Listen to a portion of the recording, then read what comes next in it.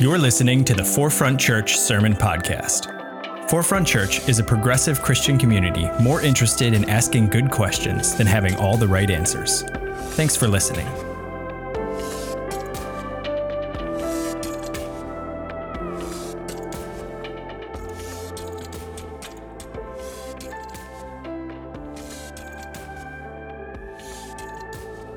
Good morning, church family. Let's continue our series. Can we do that? Not Your Children's Bible Stories. We're going to talk about Noah's Ark today. What do y'all know about Noah and Noah's Ark? I know that it is by far the most flannel graph story that's ever existed in the history of flannel graph. And do you all know what flannel graph is? I hope you know what flannel graph is. I might have dated myself there. In the comments, please let me know that you know what flannel graph is. Regardless, it's a really popular story. In fact, it goes beyond the Judeo-Christian tradition. It's a story that has captured the world. It's a story that we've made movies about. So let's talk about this story, okay? Noah's Ark, here we go. How does it inform the way that we are living today? How does it inform some of the uprisings and the revival and the jubilee that we are ushering in? How can it inform us as we do a work to create more flourishing and more restoration? Well, let's talk about what we used to think Noah's Ark meant. What did Noah's Ark mean to you growing up? And I know for me, it was a story about obedience. Be obedient. Oh my gosh. Be obedient to your parents. Be obedient to your Sunday school teachers. Be obedient to the ladies that yell at you in the neighborhood, especially them. Do not talk back to them, as my parents used to tell me. Be obedient, right? Be obedient to God, because if you don't, there will be death and destruction. Well, how do we know that there will be death and destruction? Let's read about it in the story of Noah's Ark. It says, "The Lord saw how the great wickedness of the human race had become on the earth, and that every inclination of the thoughts of the human heart was only evil all the time. The Lord regretted that he had made human beings on the earth, and his heart was deeply troubled. So the Lord said, I will wipe from the face of the earth the human race I have created, and with them the animals and the birds and the creatures that moved along the ground, for I regret that I have made them." You see, when you are disobedient to the Lord will punish you. And will punish you with flood, with destruction, with drowning. Now, for those of us who are parents, right, I think there are times where we're disappointed in our creation, right? There are times even that naturally we regret our creation. I think about parents who go through postpartum depression, and that's okay, right? This is part of nature. Sometimes that happens. But I think we can all agree what's not okay is if we're regretting or if we're feeling disappointed in our creation, that we would harm our creation. Right? That's not something that we would do. And if we started to harm our creation, well, then we might have to have others intervene on our behalf, right? We might even have to call Department of Human Services or someone to intervene on our behalf. We might have to get a bunch of people together for an intervention type meeting, right? Because that does not work. That does not make sense. So why do we accept a God who harms us because of our disobedience? If we don't do it in our own world, why would we do it in a world, why would we do it with a God that we worship? And that's the bottom line. Now, here's what happens. What happens is when we look at this story for face value, I don't think it's a story about Noah at all. Okay? I think it's about a story about God and about God's character and about what God is trying to do in our world. And so I want to focus on God in this story. Okay, I'm not going to focus too much on Noah. I want to focus on God and God's character. Right now, God's character is not great. God is a violent God. And unfortunately, what happens when we worship a violent God is that it's really easy for us to become a violent nation. Okay, so when I think about the idea of obedience and disobedience and the idea of being hurt when you are disobedient, I think about what's going on in our world, the fact that law enforcement continues to kill people, continues to murder people. And how do we respond when law enforcement kills and murders? Well, we say things like, well, they should have just been obedient. If they would have obeyed the law, this would have never happened, right? Or maybe we dig into their past and we find out that they were disobedient at some point in their past. Well, look at that. They were disobedient in their past, so you can see why law enforcement enacted violence against them. Do you see that how a story like Noah, a story like Noah's Ark, allows disobedience to be brought about, allows disobedience to be something that brings about hurt or pain or violence or death? Here's what I want to say about that. The story of Noah's Ark, without careful examination, continues in us a belief and worship in a violent God. Belief and worship in a violent God produces people who are inherently violent and emboldened to make judgment and take violent action against others. And so the bottom line is that we have to give this story a closer look. The bottom line is that we need to break this story apart into context and into culture and see what's really happening in the story, because I think you're going to be surprised about the character of God in this. Let's go beyond the literal. Let's go beyond just the words on the page. And let's first recognize that this story is written during the Bronze Age. So what's going on in the Bronze Age? In the Bronze Age, people are learning how to make tools for the first time using bronze. They're also learning how to make weapons for the first time. And so you're moving from tribal patterns and you're moving into city-states.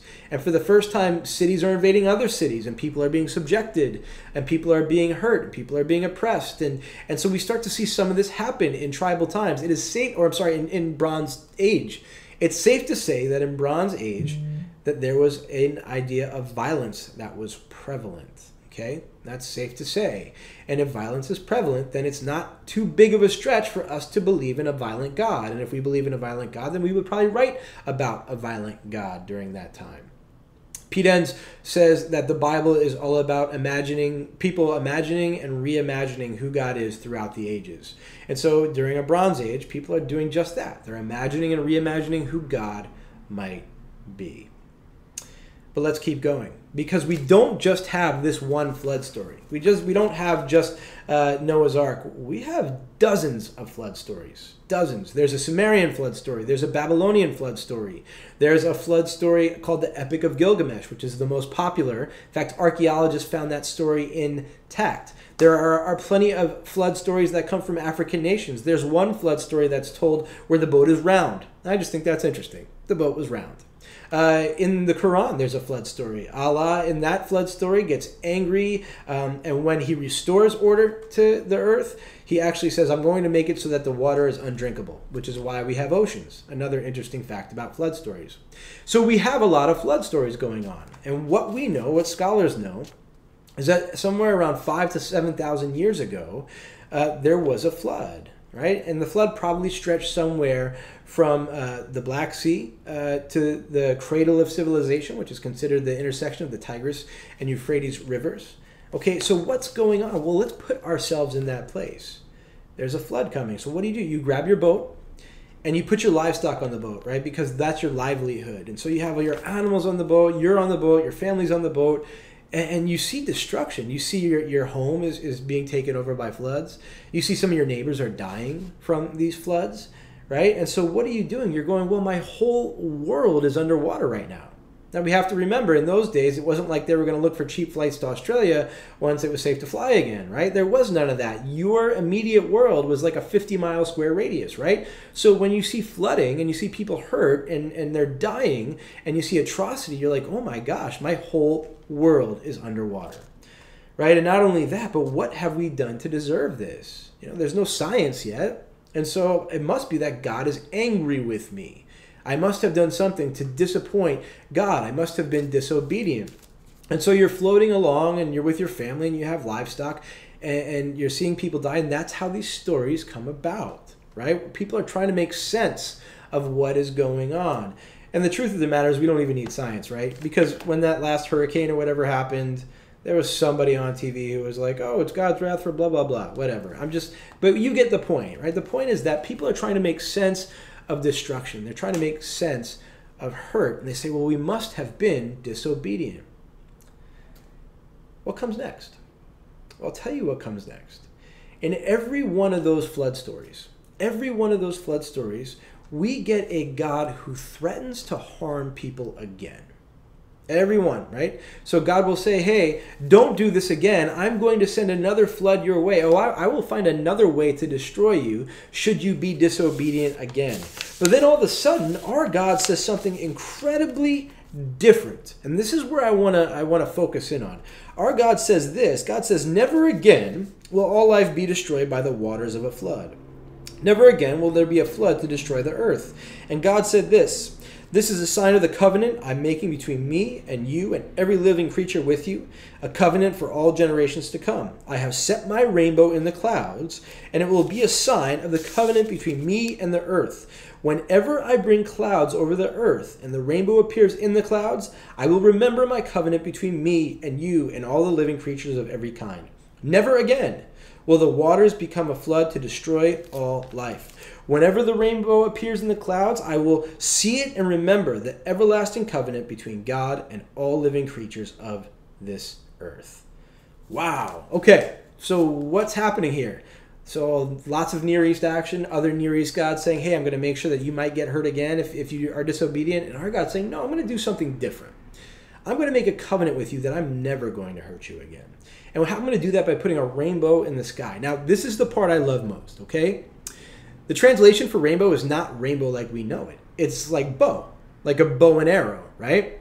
So what's really happening here, what is really happening is there's a God saying, I'm going to take this weapon, a bow, and I'm going to hang it up. I'm going to put it in the sky as a symbol that what was once bad and what was once broken and what was once violent will no longer be that way. It will now be a rainbow. And this rainbow will now be talking about my grace and my inclusion and my peace and my love for you. There's a giant difference here. If we were going to reinterpret Scripture, I would read it this way. I would say, God is saying to us, I take this weapon of war. I'm taking a weapon of destruction.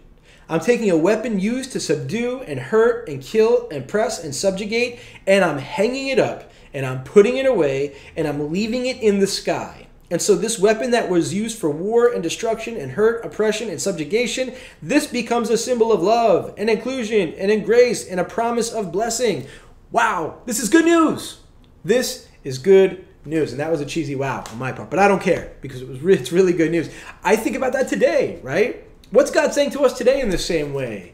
I see God going, you know what? I'm going to hang these militarized weapons that we use to kill others in the sky.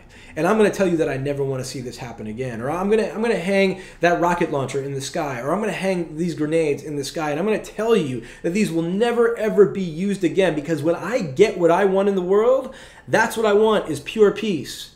I am not an angry and violent God. What I want is to see peace reign. What I want to see is love reign. What I want to see is beauty reign. That's what I want. And so this is my promise to you that we put this stuff away and we create that kingdom that I look for.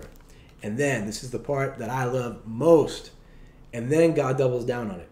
God doesn't do it just in the Noah's Ark story. Then we get Jesus Christ. Jesus Christ, a brown man who is lynched by the keepers of the law. A brown man lynched by the keepers of the law on a cross.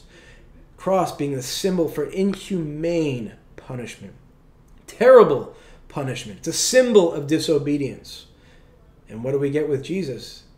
We get something completely different. The cross becomes not a symbol of disobedience and inhumanity. The cross becomes the symbol of grace. The cross becomes a symbol of love. The cross becomes a symbol of blessing. It becomes a symbol of the fact that God is with us all along. It's a symbol of the fact that even in our disobedience, we are still loved and still always and never not God's children, right? It's beautiful. Now, so many of us have like cross tattoos. I know I have one. It's the first tattoo I ever got. But regardless, like I did not put it on my arm because I was like, oh, I want this symbol of death on my arm. No. See, what God is doing is God is changing and he's hanging it up. He's saying, no, this thing that was once thought about for death and disobedience, I now use to bring love, grace, blessing to you. It changes the story a little bit. And this is what it does to us. It makes us understand that God is trying to disrupt us. There's a disruption, a progression. It's a progression that goes against the culture of the day and asks the reader to have courage that God may be more gracious and progressive than we can imagine. You see, you have to go back to that Bronze Age. And when people in the Bronze Age read a story where God puts a bow up in the sky and says never again, well, that would be a weak God. That's a weak God. I can't believe you have a God who's not violent and we're going to invade you next because you seem to have a God who's more passive, right? It would be so progressive that people would have been like, let's attack them, right? It's so unimaginable, and yet it's what God is doing. And so how is God doing the unimaginable in our life right now? How is God asking us to move in such a way that we radically change the way that life can look? How do we enact God's kingdom? How do we do that? How do we reimagine the way that the culture of the day can be reshaped and reformed? I think about 150 years ago, and I've been reading a ton, and in the reading there was so many who could never imagine that slavery might end. And it does. 100 years ago, there were people who could not imagine that women would ever have the right to vote, and then it happens. And there was a time, just a few years ago where people could never imagine that queer-identifying folks would have equitable rights. And all of a sudden that happens. And yeah, there's still work to do, but what God is doing is God is saying, can you continue to move in such a way where we can radically reimagine what life might look like, where we push weapons of war, where we push ideas of disobedience and destruction and violence, and we move them in such a way that they become ways of love and ways of inclusion and way of grace and ways of blessing, right? Can we do that? And so right now, perhaps, we're struggling to imagine equity for trans lives, or equity for black lives, or equity for black trans lives. We're struggling to imagine the end of white supremacy. We're struggling to imagine the end of a militarized police state. We're struggling to imagine it. And what I would say to that is Noah couldn't imagine a rainbow either. Noah couldn't imagine a rainbow either. God is at work in us.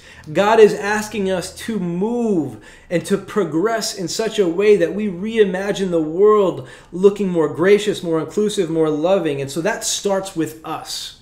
It starts with us knowing that there is not a God who punishes us for disobedience. There is a God who only wants us to be restored, right? Like I said last week, God is all about restorative justice. God's not about destruction for us. God's about restoration for us. So let's bring restoration, right? Let's bring it. How do we bring restoration? Well, we're going to drop some links in the comment section, but remember, we can bring restoration by educating ourselves. Let's continue to read. I know that this week Forefront has put up a bunch of great links that ask us to imagine what life might look like when we have equity for our black siblings, right? Check those links out. That's an easy place to start. Have conversations after this worship, right? We're going to go into our Zoom conversations. We're going to continue to talk about what equity, restoration, and flourishing looks like. Join us, okay? Do those things. On Wednesdays, we've been calling our legislators and asking them to enact life-giving policy that imagines a change that moves beyond violence and destruction and into love and inclusion. Be a part of that process. Make those calls. And we don't do it. We do not do it because we're political, or we're a church that is no better than lobbyists or whatever. That's what people have been saying. Some people have been saying. No, I'll tell you why we do this. We do this because this is the gospel. It's the gospel that starts with Noah's Ark and moves us to a life-changing shift with Jesus, and then we get to be a part of that same life-changing shift right now. That's exciting. That's good news. And I know there's some of us who are tired. Some of us are exhausted by this. Some of us have been way more exhausted by this than others for a longer time than others, right? There's truth to that. Some of us are going, oh my God, are we going to keep preaching on equity and are we going to keep preaching on changing the world? Yeah, we're going to keep preaching on it. You know why? There's a bit of a flood happening in our world right now. There's a bit of there's a dire need for change. There's a dire need to end violence. There's a dire need to end destruction. And so let's hang in there. Let's support one another because there is a God at work in each and every one of us. And the God at work in each and every one of us says this. He says, I want you to go against your culture of the day. And I want to ask you to have courage that I am more gracious and more progressive than you could ever imagine. So work with me to disrupt norms and work with me to disrupt the status quo and work with me to usher in the kingdom that I desire. And to that I say, are y'all with us? And if so, then amen and amen. Let's pray. God, thank you for this church family. Thank you for this church family that works together, that works in unity. Thank you for this church family that does want to usher in a new and different way. of seeing this kingdom, that does want to see an end to violence. Thank you for a community that does want to see a new way of looking at inclusion and love. Thank you for that. And God, thank you that when we are disobedient, when we don't get it wrong, when we do make mistakes, that you're not a God who wants destruction, but you are a God who only wants restoration. And so I pray that for us in our church family, in our community, that when we are getting it wrong and when we're messing it up, which we absolutely will, that you would model for us that we would model the same grace that you showed us, God. That we would be gracious towards one another in our learning and in our acting and in our ushering in the next 500 years. We pray this all in your name. Amen.